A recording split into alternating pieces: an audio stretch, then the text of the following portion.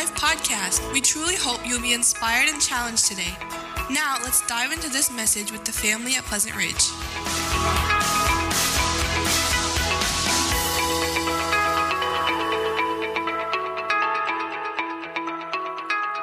We'll be in the book of Colossians here this morning, Colossians chapter number 3. And we're going to be talking about relationships and how important those relationships are in the life of the believer. And some of the things that we're going to talk about is how we treat one another. And it's interesting that Paul writes these things because you got to, looking at the context of what he's been talking about, he's been telling us about things that we need to be putting off and certain things that we need to be putting on. And we do that through the renewing of our minds. And that's through the renewing of Scripture in our minds. And, we've been made into this new creation in Christ Jesus. If you know Jesus as your Savior, Scripture is very clear. It teaches us that we have been made into a new creature in Christ. And because of that, we can put off the old and we can put on the new through the renewing of our minds through the Word of God.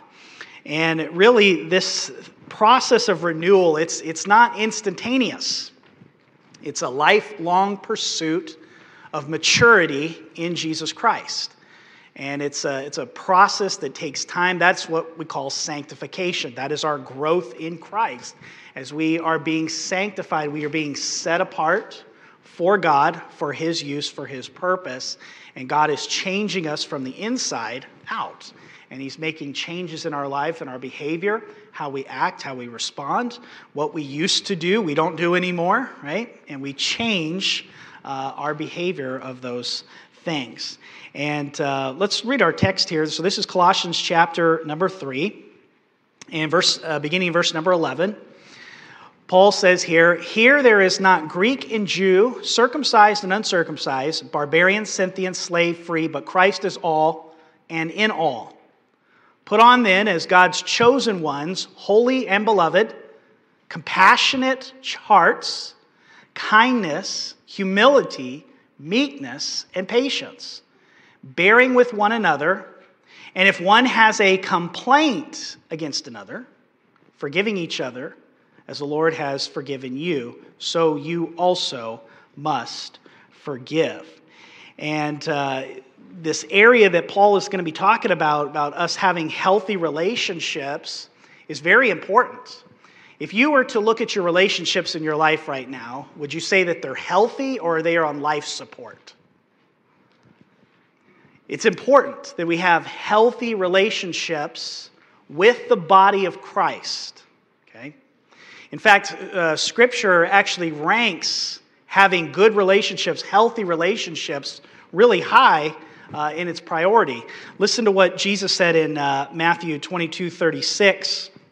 A Jewish religious expert came to Jesus and he said, "Teacher, what is the great commandment in the law?" And Jesus replied to him in Matthew 22:37 through 40, "You shall love the Lord your God with all your heart, with all your soul, with all your mind. This is the great and foremost commandment.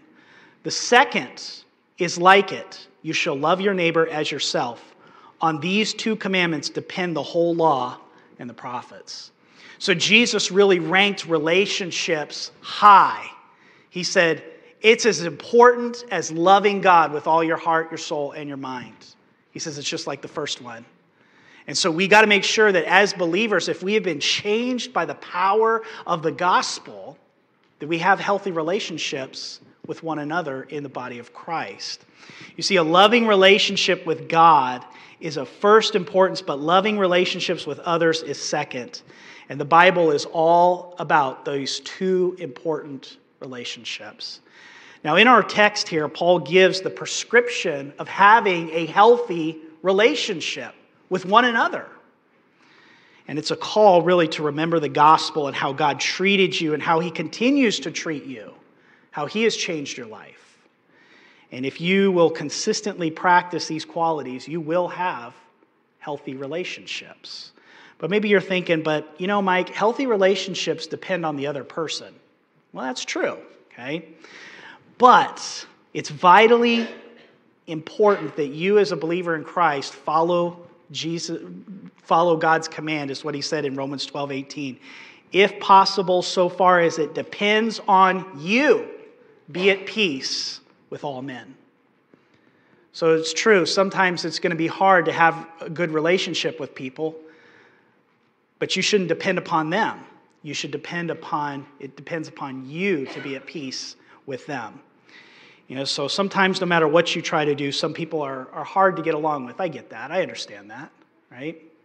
I mean, can you imagine if everybody was created like you and thought like you and acted like you? Boy, we would have a mess on our hands. And that's one of the unique things about the body of Christ is Christ has brought us all together as one body. And we are supposed to get along with one another and have healthy relationships. And so we have to learn how to deal with difficult people. And so Paul says we can do this through these qualities that he lists in here. So we got to have these healthy relationships. And really, this isn't easy stuff to listen to.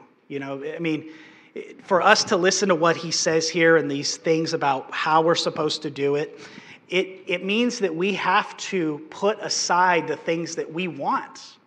We got to put those things to death, is what he talked about, right? We got to be willing to kill all immorality, impurity, and passion, and evil desire, and greed. You got to put aside all of our anger, our wrath, our malice, our slander, abusive speech, and lying. And we've got to put on, as what our text says here, a heart of compassion, kindness, humility, gentleness, patience, bearing with one another, and forgiving each other. And the truth is that if the gospel has changed you, and it is changing you, then we should show how it has changed us and how we treat one another. So we got to be living this way and living this out. So this is what I'd like for you to take away with you this morning. Good relationships with others is a result of me treating others just as God has treated me. If you want to have good relationships in your life, then you need to treat others just as God has treated you. And you need to be showing that towards other people. So let's take notice here a couple things. Number one, gospel-shaped relationships begin with God. Now, if you're reading through chapter number 3, there's this progression, right, that we've been tracking along with Paul, telling us these are certain things you need to be putting off, right? Put off these things, put off these things, put off these things, put on these things, right? And then we come to verse number 11, and it seems almost out of place. Like, what's verse number 11 doing there, right? It just kind of really doesn't follow the flow of thought. Because, look at it. Verse number 11. Here there is not Greek and Jew, circumcised and uncircumcised, barbarian, Scythian, slave free, but Christ is all and in all. Now, he's talking about the body of Christ here. But before that, he's been talking about putting off these things. Put away sexual immorality. Put away anger. Put away lying, right? Put away these things. But then all of a sudden he shifts gears. He's like, all right, let me tell you about the body of Christ now. Seems really out of place. But this verse is really important because it is the basis that really feeds the rest of the chapter. But also, if you get what Paul is saying about the body of Christ here and who Christ is, it helps us understand our union with Christ, who we are in Jesus. Our identity. It helps us understand why we should be putting off the old self and putting on the new self. And Paul ends verse number 11 with this truth statement. Notice what he says. Christ is all and in all. So I got two questions about that. What does that mean? And what does it have to do with my relationships with others? Well, first of all, in context, Christ is all means that Christ is all that matters. That's it.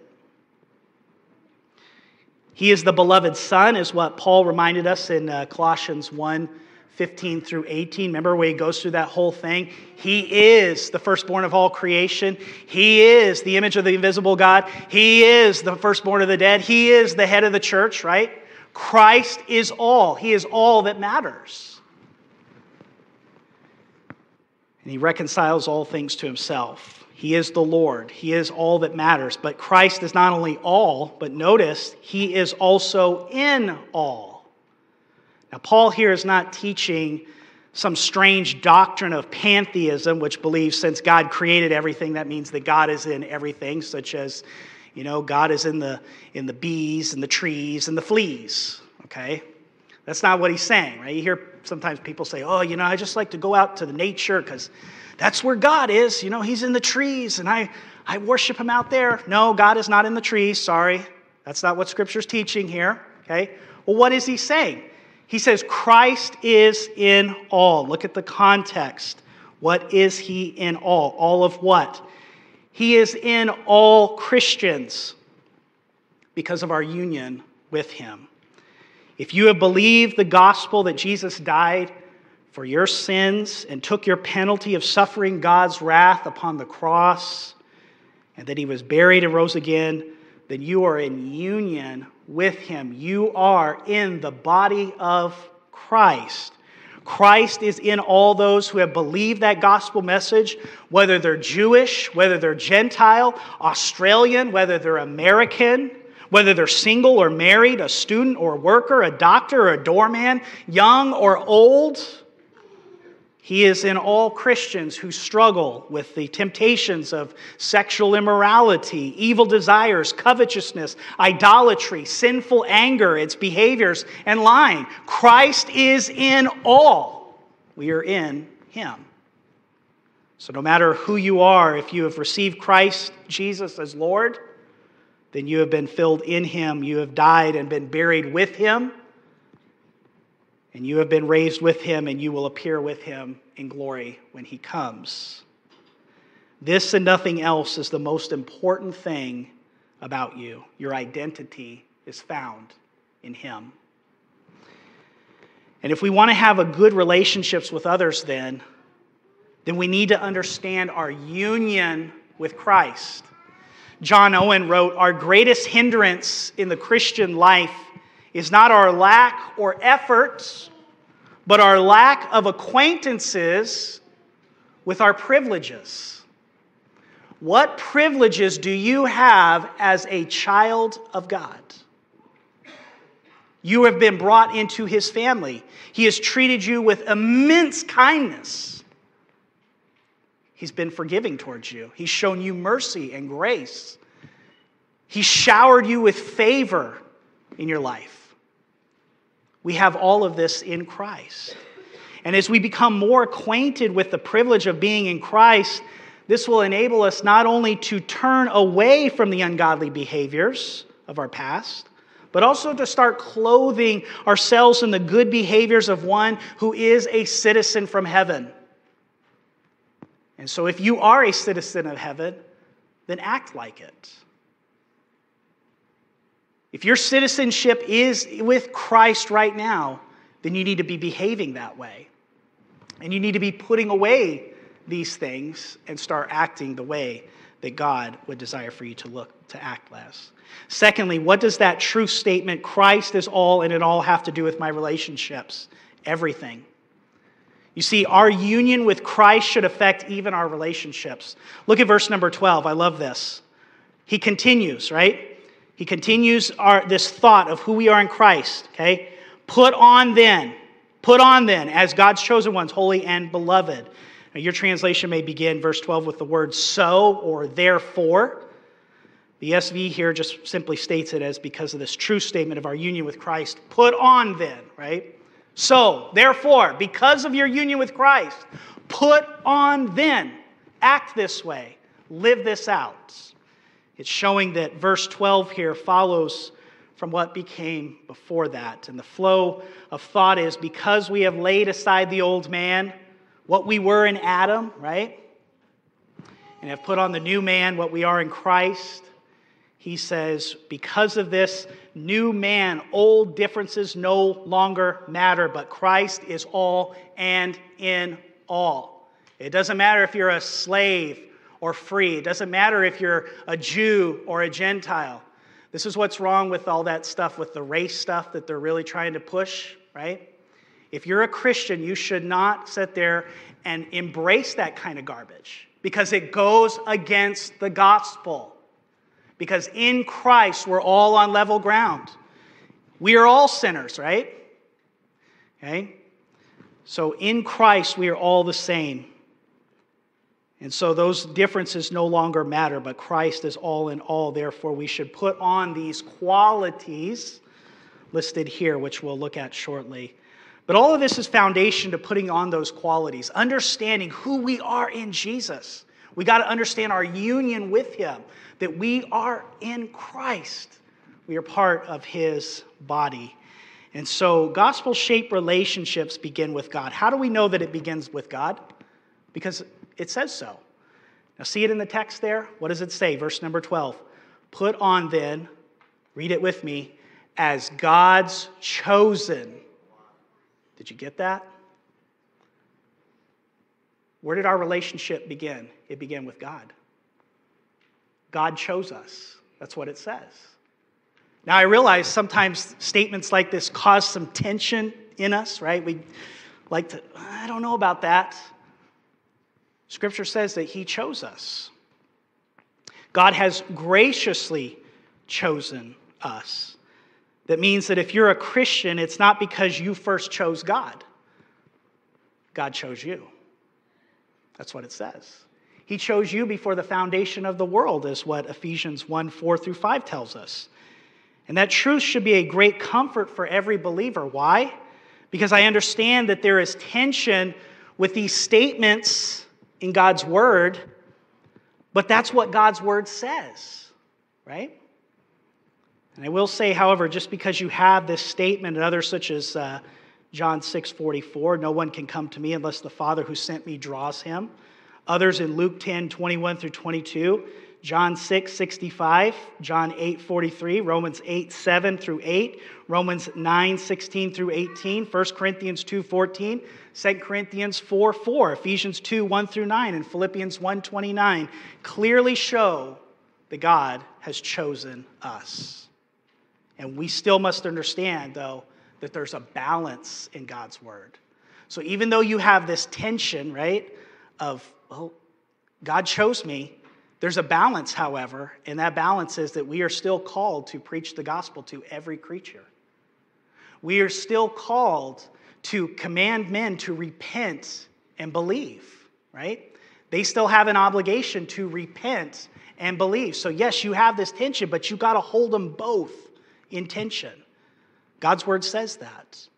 But yet also that does not negate the human responsibility to repent and to believe. It still does not negate the responsibility of proclaiming the gospel to every person. Okay? So it says that relationship began by God. God chose us as God's chosen ones. And so Paul describes to us what it means to be chosen by God. Look what he says here. He uses two words, holy and beloved. To be holy means to be set apart unto God, separate from the world. Beloved means that we're just the special objects of God's love, just as a wife is to her husband. We often think of holiness negatively, right? As telling us what we can't do, right? I don't smoke, I don't chew, I don't dance, and I don't go with the girls that do. Right? Is that holiness? No. Can you imagine a girl? It's pretty disgusting, isn't it?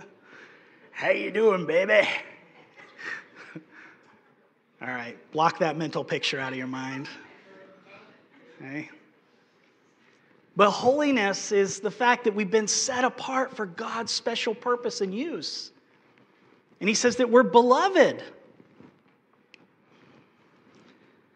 It's a positive concept when we think about this. Picture a wife who is set apart from others for her husband who loves her. She delights to keep herself from others and to give herself exclusively to him because of his love. And so we too should keep ourselves pure from this evil world and be exclusively devoted to Christ who loved us and chose us as his bride. But why does Paul mention that we are chosen by God, holy and beloved, right? Well, because in the context of talking about healthy relationships, there's two reasons. First of all, it's not easy for me to kill my selfishness and anger and to practice these Christ-like qualities toward others, especially towards difficult people. But it's easier when I remember how God loved me and chose me when I was not very lovely. It helps me practice these qualities when I remember that God adopted me and brought me into His family, knowing the very worst about me. God didn't wait for you to get all cleaned up. He didn't say, okay, well, I'll tell you what, why don't you get all polished up and come back and then I'll take you. No. He took you at your worst, a sinner, dead in your trespasses and sins. He chose you, loved you, and separated you unto Himself. Secondly, seeing myself as the object of God's gracious, sovereign love set apart unto Him frees me to love even those who are difficult to love. If I'm dependent on the other person's response for my sense of security, I won't risk loving someone who might reject me. But if I'm secure in God's love for me, I am free to love those who may not return my love. If someone insults me, I'll feel hurt. I mean, let's be honest. Does anybody in here like getting insulted? If you do, I got the perfect app for you. It's called Insults by Martin Luther, and it's a website, right? And it's like this thing that repeats, like you just hit refresh and he'll insult you. And these are actual quotes by Martin Luther that he wrote to the church, the Catholic Church, about, what they were doing and proclaiming. It's really cool. I'll send it to you if you want it. But you can get insulted by Martin Luther. It's really neat. But nobody likes to be insulted unless it's for fun, right? But when we get insulted, you know what we want to do? We want to retaliate, don't we? We want to fire back an insult. We want to say something that just goads that person and says, yeah, see, I can do it too. Right? That's what we like to do. But if we're secure in Jesus, if we're secure in His love, even though if people say bad things about us and they insult us, how are we supposed to respond? Well, 1 Peter 3:9 says, do not return evil for evil or insult for insult, but instead bless others because you were called to inherit a blessing. See the difference there? I can give a blessing instead because I'm secure in God's love for me. That's what Paul is saying here. God's treatment of us is the basis for our treatment of others. God has chosen us in love to be set apart to Himself when we weren't worthy of His love. And so begin this understanding of who you are in Christ, that you are beloved, that you are holy, that God loves you. And in understanding your identity will help you deal with difficult people in your life. Because you got to remember the gospel. You got to remember that Christ loved you and showed His love towards you in that while you were yet a sinner, Christ died for us. So let's look at these qualities that we are to be showing towards others here. Secondly, just as you have been treated by God, treat others the same. Now in verse 12 here, Paul's going to list 5 virtues that we are to be displaying to others to have the right relationships. And these words are nouns, but in verse 13, we see bearing with one another and then also forgiving each other. And these describe of how we are to be putting these into action by bearing with one another and forgiving one another. But I'm going to treat these both as the same as those 5 there, okay? And I think it'll help us understand a little bit more how to have healthy relationships. Now, it should be noted, though, that all of these character qualities are character qualities of Jesus Christ. He showed all of these qualities when he was on the earth dealing with even difficult people. He was compassionate and kind, that's Matthew 9:36, and also Matthew 14:14. He was humble and gentle, that's Matthew 11:29. He was patient, forbearing, and forgiving, that's 1 Peter 2:23 and Luke 23:34. He is our great example of how we are to relate towards others. And as we learn how to put on these qualities, we're really putting on the Lord Jesus Christ, as what Romans 13:14, and becoming more like him. And remember, all of this has to do with our identity in Christ. Who are you in Jesus? Do you understand your relationship that you have with Jesus? Do you understand who you are in him, that you're secure, right? That you're holy, that you're beloved, that you're chosen by God? Do you understand that? Because if you understand that, it will help you live out these qualities towards other people. So here's what they are. Let's look at them. First of all, we should treat others with compassion. Now, the King James Version translates it this way, with bowels of mercy. That's an interesting phrase, isn't it? Bowels of mercy. Yeah, give me another bowel of mercy there. I need another one. A bowel of mercy. The closest English equivalent is what we mean when we say heart. So a heart of compassionate or compassionate hearts captures this idea. The main thing to grasp is that this is an emotional term.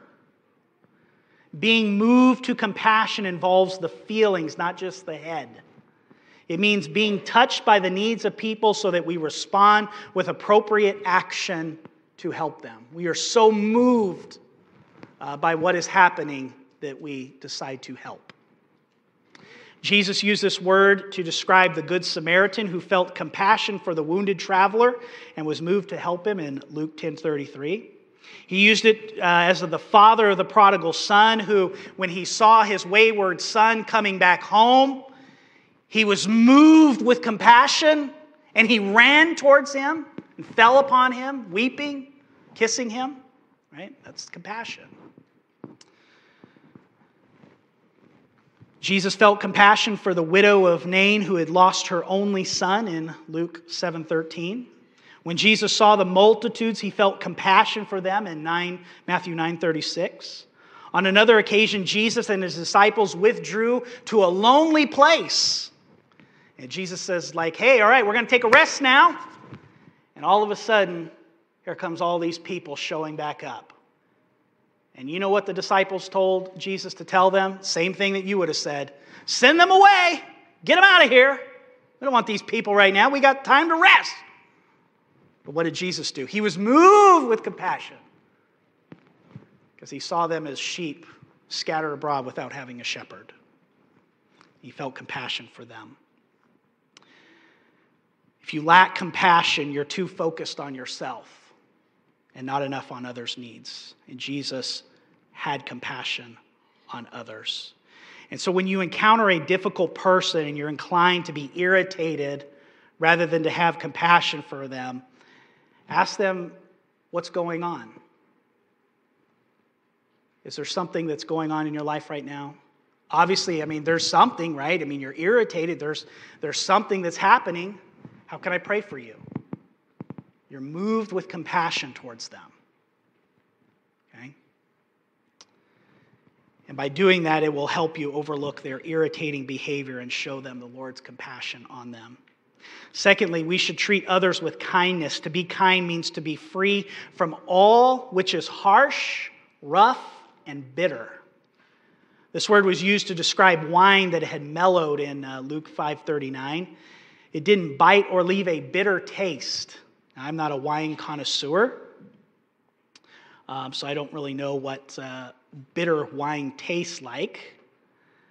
But obviously it's supposed to taste good. But if we are supposed to be treating others with kindness, it shouldn't be harsh, rough, or bitter. A kind person is not demanding and pushy. He gives others room to be imperfect without crawling all over them.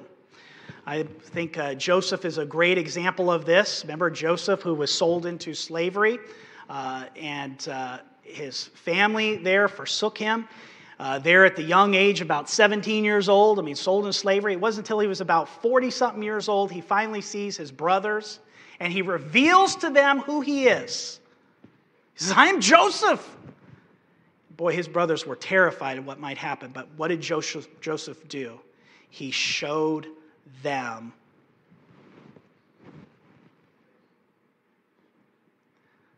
He wasn't harsh with them. He wasn't rude or bitter or pushy. Now, Joseph could have said, hey, you know who I am? I'm Joseph. I'm second in command. You're done. Off with their heads. Could have done that. But he didn't. Instead, he treated them with kindness. Jesus said that God himself is kind to ungrateful and evil men in Luke 6:35. Paul said that the kindness of God leads us to repentance in Romans 2:4. Peter said that the tasting of God's kindness should motivate us to long for the sincere milk of the word that we may grow in respect to salvation in 1 Peter 2:1-3. And if we'll show kindness to those who are not kind to us, it will often motivate them to repentance and growth.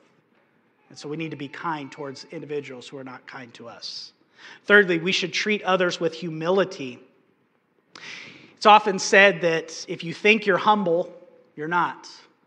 Be aware of the person who says, I'm really humble. They're not humble, they're proud. Okay?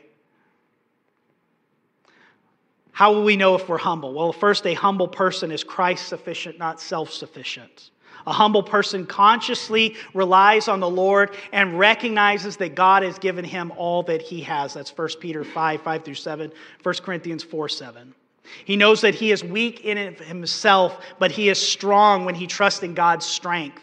2 Corinthians 12:9-10 and Philippians 4:13. I could do all things through who? Through Christ, which strengthens me. Second, a humble person has a proper evaluation of himself. Paul said in Romans 12:3, For though the grace given to me, I say to everyone among you, not to think more highly of himself than he ought to think, but to think so as to have sound judgment, as God has allotted to each a measure of faith. And he goes on to talk about using the gifts that God has blessed a person with and how they are to be used to be serving one another.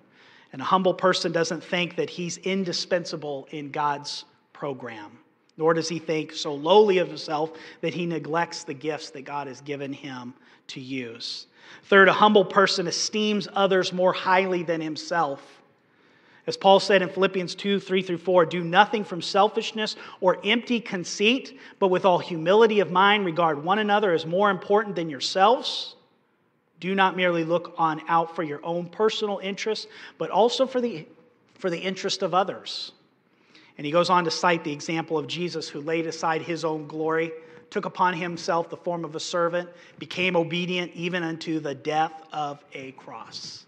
And Jesus was humble.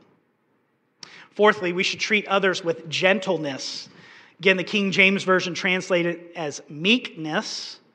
And really, there's not a really good word here for this thing about gentleness. It does not mean to be a mild-mannered, compliant, milquetoast individual. Well, okay, whatever you want, I guess so. Yeah, that's fine with me. No, that's not meekness. Okay?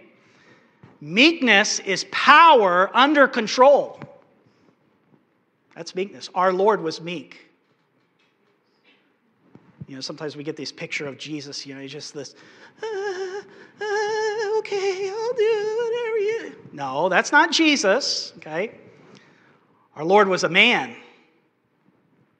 He was meek. He had immense power, but it was power under control. The gentle person is not a self-willed, but surrendered to do God's will. This word, it's interesting, it was used in classical Greek of trained animals, such as a horse was such strong and powerful in battle, but yet it was totally submissive to the rider who is riding it. that rider could control that horse. Plato used the word of a gentle doctor who used only enough force, as in setting a broken bone, to bring healing. Do you set broken bones? And I know you've probably done some things with broken bones as well, right? Don't ask me to set a broken bone. I don't know what I'm doing. I'll send you to Sean or Edie, okay? They'll help you out. Mostly Edie, okay? But using that force to push that bone back where it needs to go, right? There's power there, but it's under control. And so the gentle person will sometimes be strong to confront sin, but only strong enough to bring about healing. That's Galatians 6:1 and 2 Timothy 2:25. Fifthly, we should treat others with patience. Kindness, gentleness, and patience are listed really in the fruit of the Spirit. It's Galatians 5:22 through 23. The word for patience literally means long-tempered, as opposed to a short fuse. Long-tempered. It means being tolerant of imperfections, differences, and faults in others. The patient person gives others time to change and room to make mistakes in the process. It's a virtue that is especially difficult for those of us who are perfectionists. If you are a perfectionist, then it's really hard for you to be patient with other people. Because you want it done now, and you want it done your way. But you have to be patient with people. And so you should be patient. 6, we should treat others with forbearance. This means putting up with someone's faults and idiosyncrasies. Now, some of us just do stupid stuff. And we act really, sometimes just ridiculous, okay? Did you know that I didn't know how irritating I was until I got married?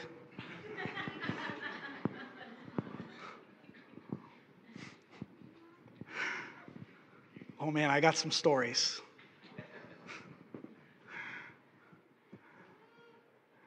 And after so many years, finally my wife tells me, she says, "Will you please just stop doing that?"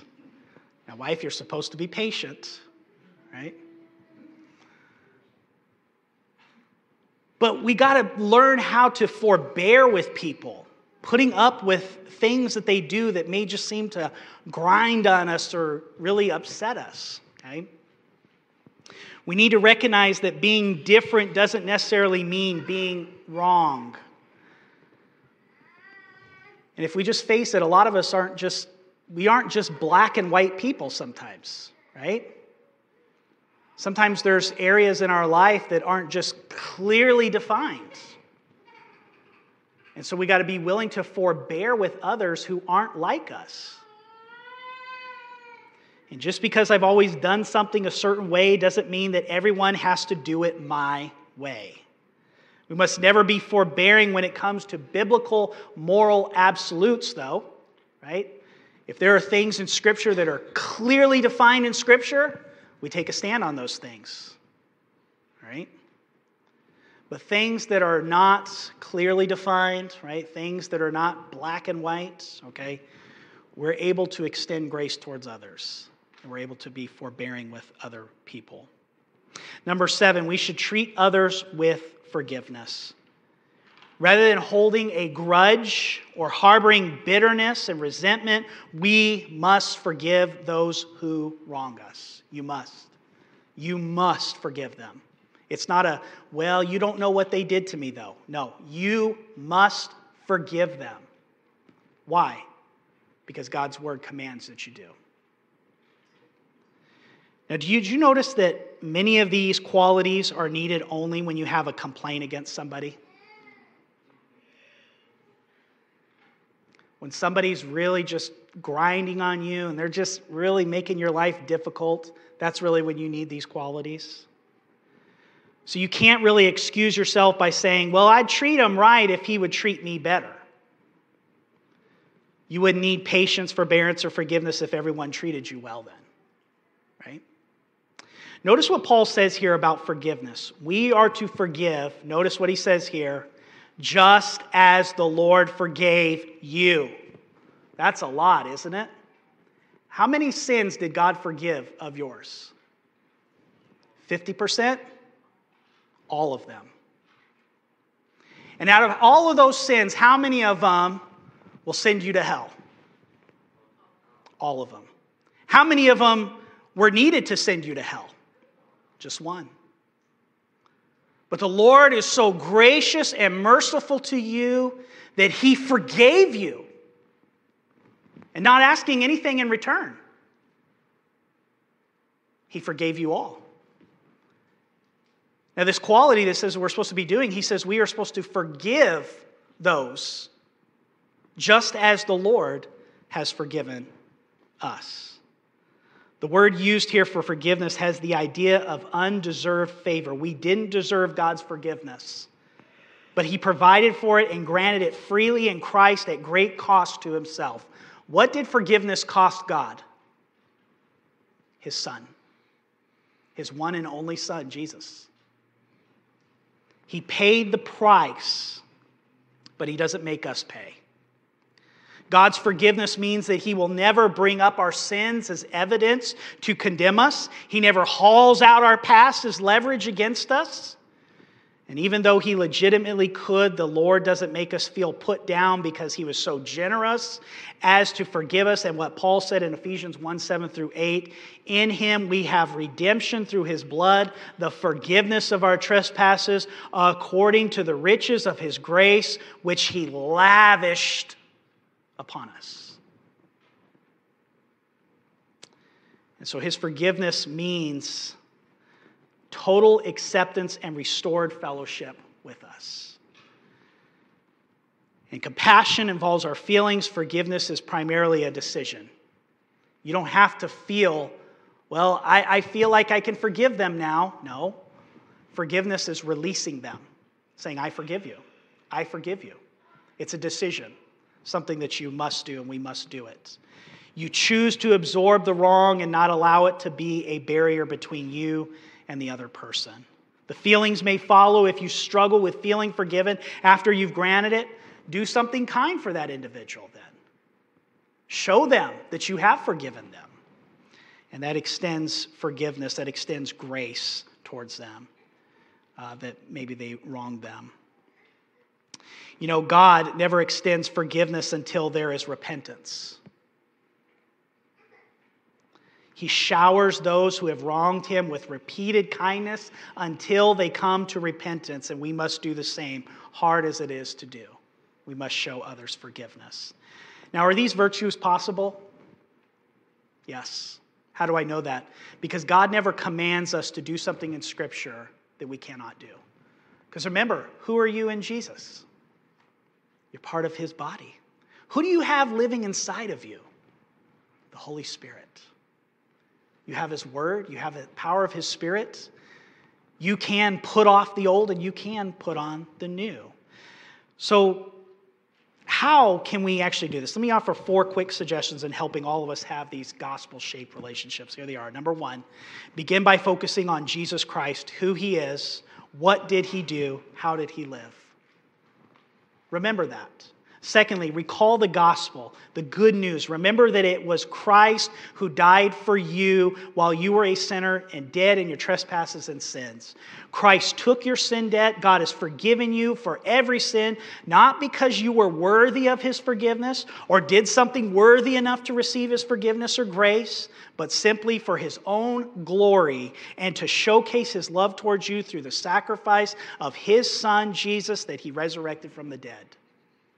Thirdly, remember your union with Christ. Meditate on the relationship and the privileges you have in Him.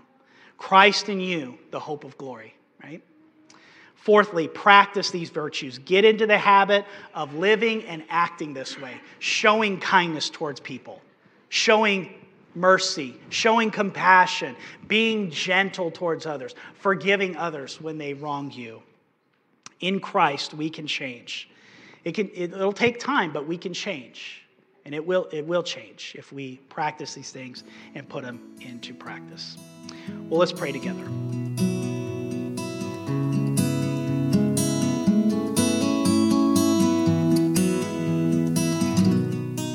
If you're interested in more information about our church or knowing the peace that Jesus gives, visit our website at lifeattheridge.church.